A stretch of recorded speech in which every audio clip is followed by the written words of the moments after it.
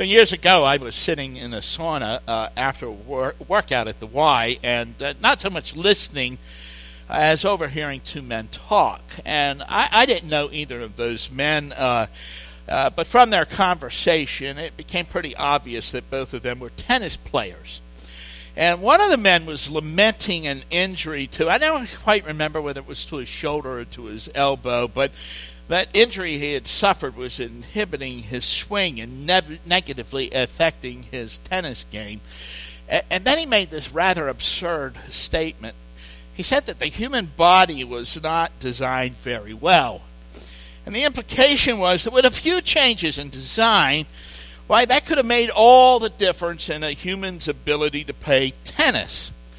And I suppose in a way that he was right, if the purpose behind the design of our bodies was that we would be greatly efficient at playing tennis, and then certainly things could have been done differently.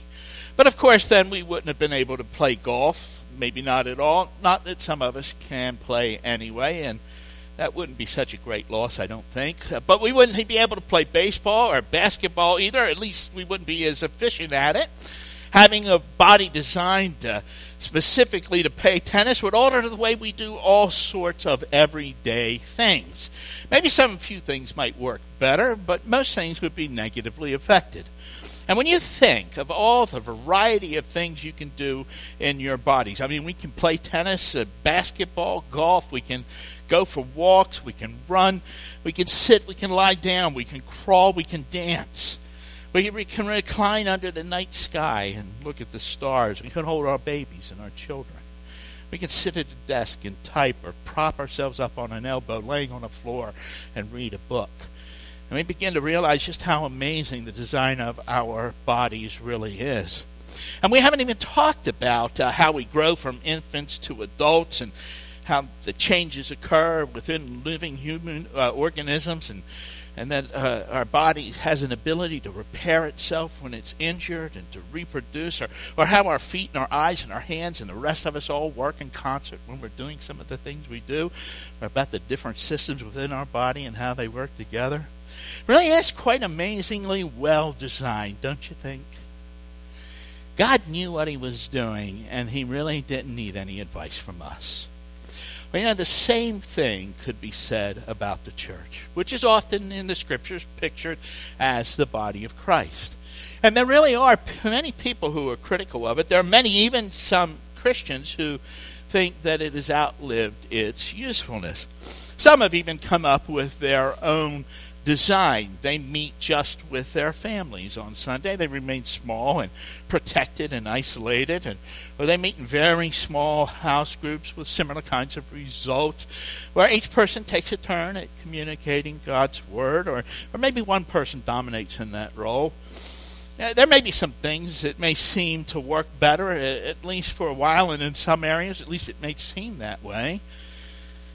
For example, you might be spared some negative experiences, but you also miss all of the positive things that happen within a church, within a group like this.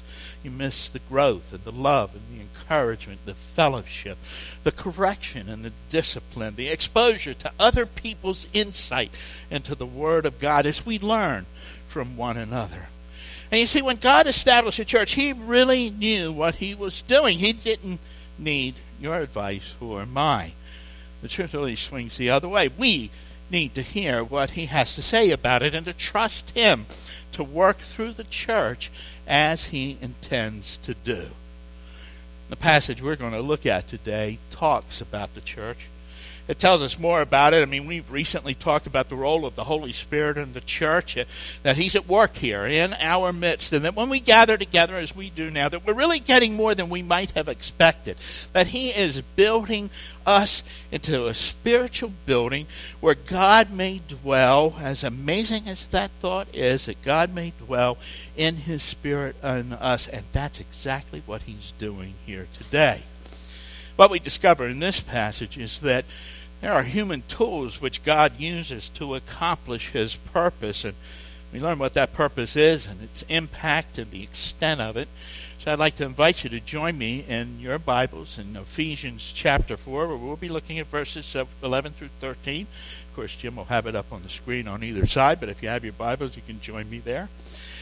And we're going to begin by beginning at the passage and reading verse 11. And we read there these words. Paul wrote this. He said, "So Christ himself gave the apostles, the prophets, the evangelists, the pastors, and teachers."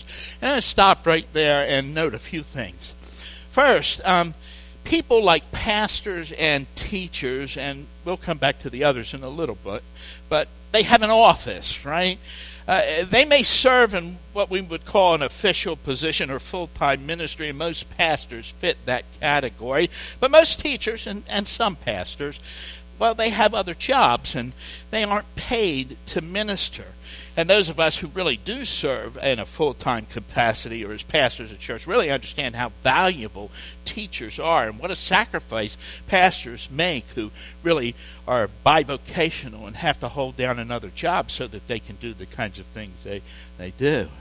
But these offices that we see listed here really are important to the church, but they're filled by mere human beings.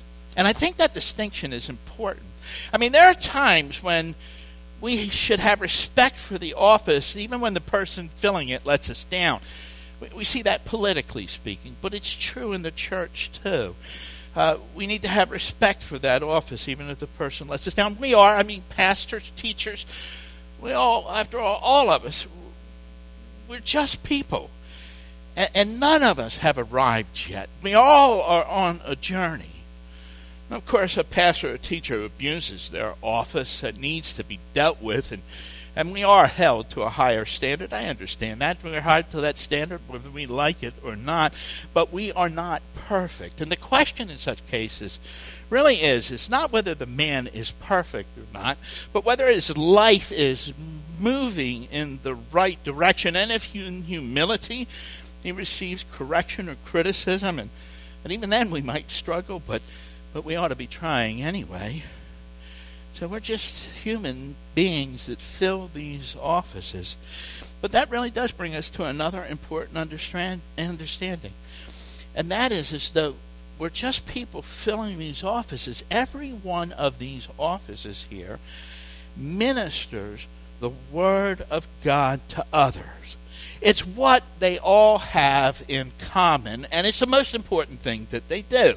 I mean, there may be other things that they do, each one of these offices. I mean, pastors may need to lead in some ways a church and visit the sick, and evangelists may have to travel, but the ministry of the Word is what's important. Think about Peter, when he went fishing after Jesus' resurrection, and they come back in, and Peter then begins to restore Peter because he denied him 3 times. And what did he say? Feed my sheep, take care of my lambs, feed my sheep, right? That is the most important thing that we do. And so in God's plan in the church is that the church has fallible human beings who minister the Word of God to other fallible human beings. And in God's wisdom, He really knows what's best. You see, you might think, or I might think, it would have been better if He etched it on the sky, all of His words on the sky for everyone to read. Well, that's not what He did. Instead, He gave these offices to people that we may minister His Word to His people. And that's a better plan than you or I can come up with. That's God's design. Fallible people like me fill an office to share God's Word with other people who need to hear God's Word. Now, a couple more things to note here about this verse. One is that Christ Himself is the one who gave these offices to the church. So when He was on the earth, He said in Matthew 16 that He would build His church, and these are just one of the tools that He uses to do that. And then, of course, we want to note a couple of the other offices we haven't mentioned yet. Evangelists like Billy Graham or Luis Palau and pastors and teachers are pretty familiar to us, but the first 2 in the list aren't quite as clear-cut. And there are some different ideas about them. Some think that these offices ended at the beginning of the 2nd century, and others think that they still exist today. And there are different definitions for them and what they mean or what they're supposed to mean today if they do exist. And I have to tell you, honestly, this isn't the time that we are going to go over this. We don't have the time to do it. But I'm going to tell you what I think about those two offices, okay? And I hope this is helpful to you.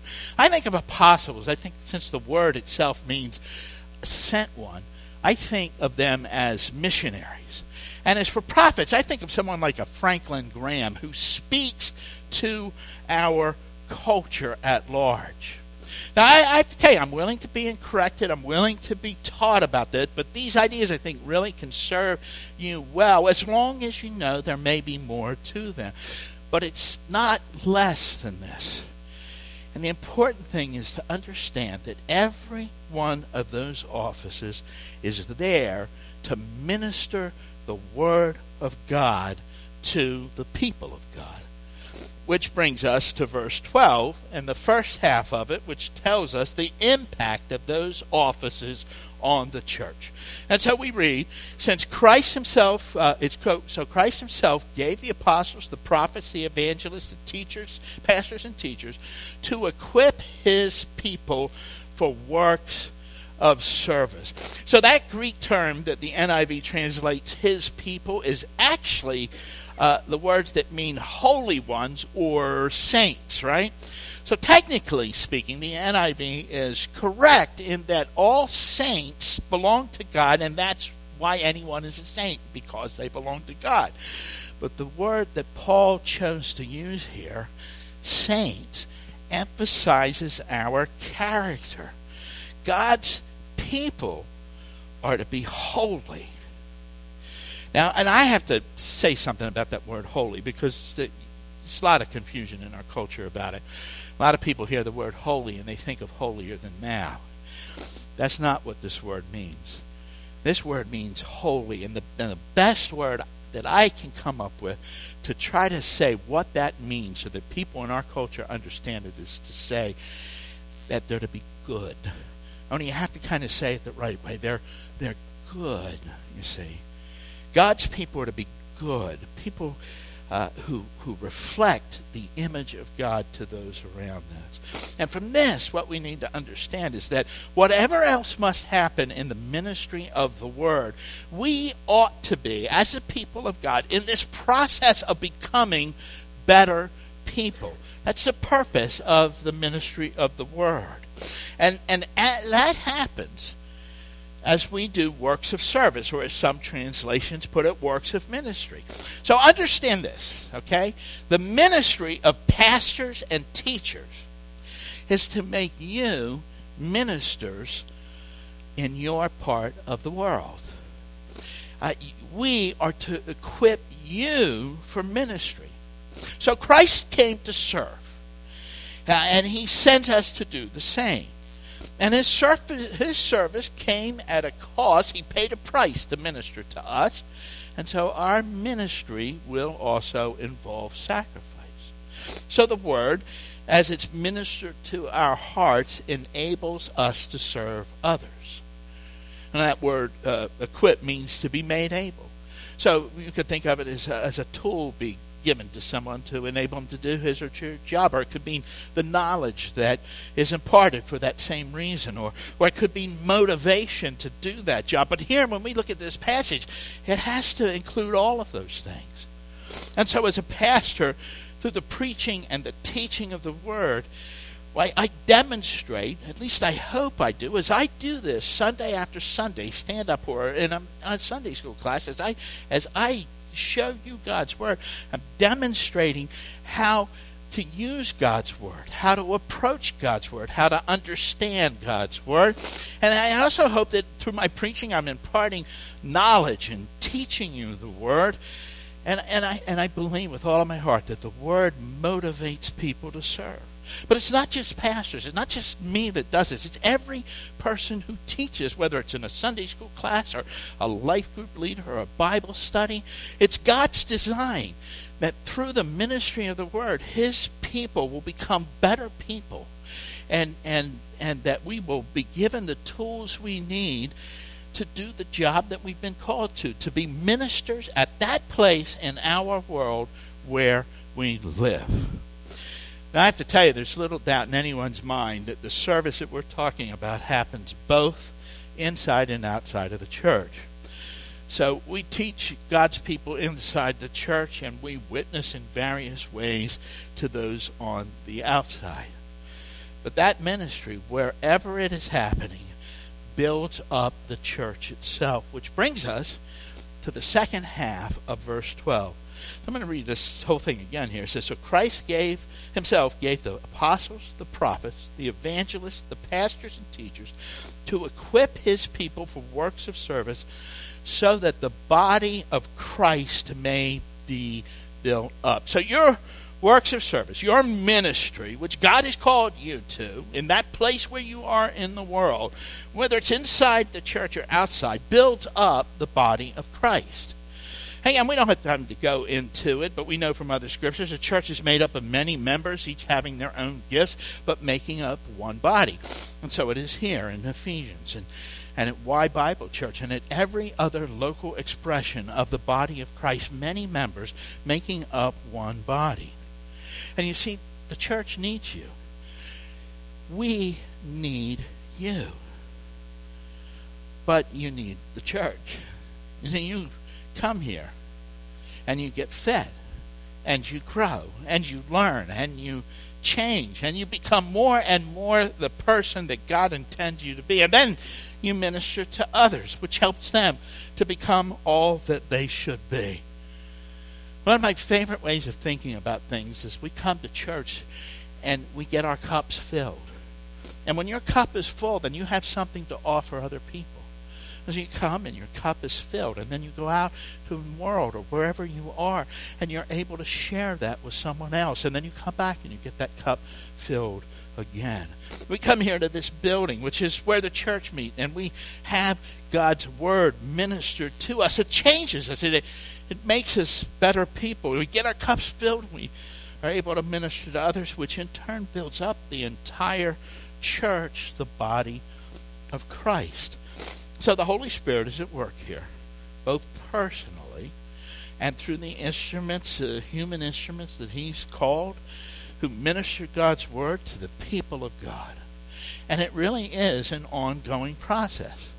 So the reason God gave some to be pastors and teachers is to minister the word to his people. And the impact is that it makes us all better people, and it builds up the entire body. And verse 13 tells us the extent of God's continuing work in us and among us. So let's read the whole passage now. It says, so Christ himself gave the apostles, the prophets, the evangelists, the pastors, and teachers to equip his people for works of service, so the body of Christ may be built up until we all reach unity in the faith and in the knowledge of the Son of God and become mature, attaining the whole measure of the fullness of Christ. You see, we have not arrived yet, but verse 13 tells us the goal, which God has in mind for his people. And there are 4 things that are listed here. First, God is in the process of building us together until we reach unity in the faith. Now, you know, if you've been around any time at all, the church is often criticized both by those on the inside and outside for the divisions which exist. Sometimes those criticisms are just. Sometimes they're not. Whenever there's a division where love between believers is lessened, then we can say unequivocally that such a division is wrong. Yet not all divisions necessarily fit that scenario.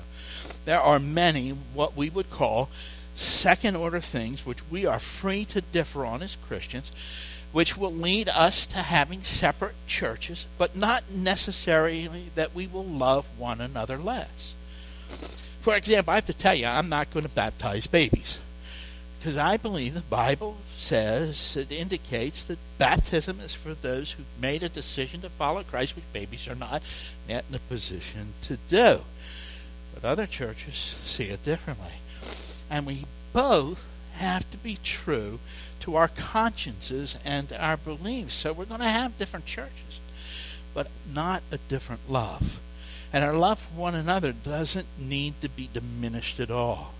So when I was in Illinois, I met every week with the local Methodist pastor and the local Presbyterian pastor, and we prayed together, and we talked together, and we encouraged one another. But I wasn't about to become a Presbyterian or a Methodist, and they weren't about to become a Baptist. But we loved one another, and we were united together in serving Christ. Unity doesn't mean uniformity. We can have those secondary differences, things which we disagree on, which even makes us have separate churches, but we will be united in our love for Christ and for one another. And as we gather together, as we learn His Word, as we interact with one another, God is bringing about in us that kind of thing. He's uniting us in the faith, us here, both in this building and with other believers around us. The second thing, which describes the extent of God's work in the church, is that we're going to grow in our knowledge of the Son of God. And that knowledge mentioned here is not just the general kind of knowledge, it's the very specific idea of knowledge of the Son of God, which I think means certainly more than just knowing about Him, right? It means knowing Him personally. So have you ever heard, and of course you have you ever heard anyone who say, he's a personal friend of mine? Talking about someone, he's a personal friend of mine. Now I just want to ask, well, how many impersonal friends do you have? But we understand what's meant by that, don't we? We understand that that person means they know that person. They can call him a friend. He's more than just someone they've read about in the paper, more than just an acquaintance. At least that's what they intend to communicate. Well, our knowledge of Jesus is like that. See, we haven't just read about Him. He's more than an acquaintance. We know Him. He's our Savior. He's our friend. He loves us, and we love Him.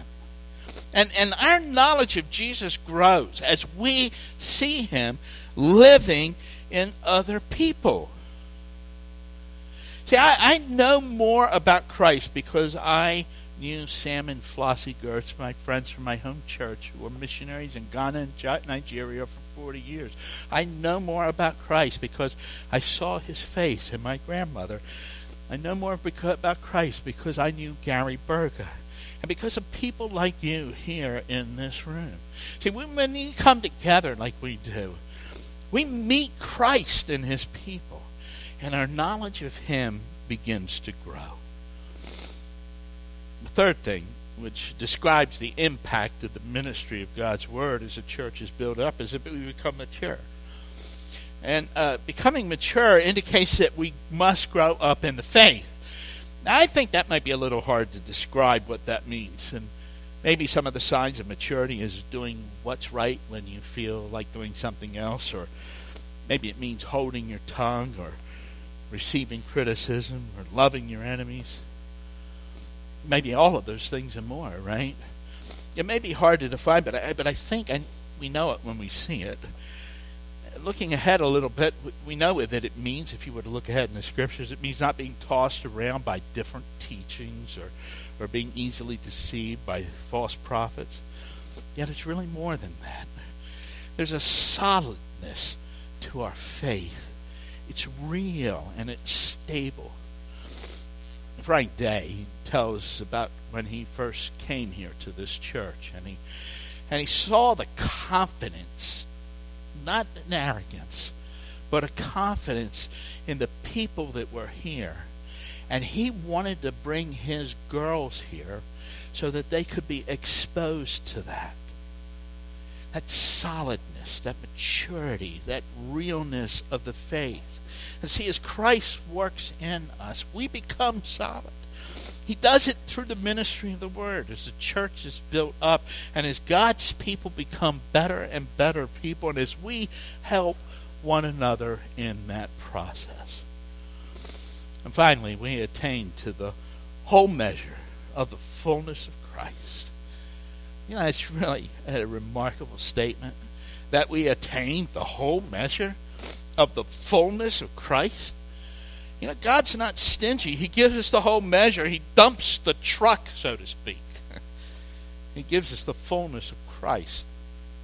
He gives us the best of all that he had. He gives us all in his completeness when he gives us Christ. What more could you and I want? What that certainly means, is though it may mean much more, and I'm sure it does, is that we are not all that we are supposed to be in this world. Not yet, and we won't be until we are like Christ in this world. The Bible says that the followers of Christ were first called Christians in Antioch. And that word Christian means little Christ. Don't you hope that when people see you, they see Christ in you and through you? Wouldn't it be great if even those who oppose the faith saw God in us and couldn't help but acknowledge it, as they did in Antioch, and as people have done down through the ages when they've met mature Christians, filled to the measure of all the fullness of Christ. You see, when we gather together, we get more than we could ever imagined on our own. The Holy Spirit is building us into a spiritual house where God lives in us through his Spirit. And God has given to the church men who, though they're fallible, sinners like everyone else, nevertheless minister God's word to God's people, which changes us. It causes us to become better people, good people, saints, holy ones. And since our cups are then full, we then minister to others, both inside and outside the church, which builds up the church. And all of that goes on and continues to go on until we reach real unity in the faith. And we grow in our relationship with Christ, becoming solid and strong, and until we become like Christ in this world. I know you've all seen the children's books that talk about it. You've probably seen some programs or pictures in science books. A pretty ugly little caterpillar makes his way around the leaves and eats some food, and at some certain point wraps itself up in a cocoon. A period of time passes, and then out of that cocoon comes a beautiful butterfly. And it's a kind of metamorphosis. It's an amazing thing when you think about it. That doesn't even begin to compare with what Christ is doing in us. There's no cocoon. Her work is continual. He continues working in you and in me. And you and I need each other. You will never become what Christ intends you to by yourself. And this church will never become all God intends without you. That's his design. It's his purpose. It's not mine, not yours, but it is God's. Would you pray with me, please? Father, we thank you for the amazing things that we learn in your word, things that I think sometimes we read over when we read your word, things that sometimes we've heard and they don't register with us, things that are beyond what we would naturally expect. For the body of Christ is like nothing else on earth. And then again, your love for us is like nothing else. Lord, help us, because you gave yourself to us to give ourselves to you fully and completely. completely. And may our world not be the same because of it. In Jesus' name we ask it. Amen.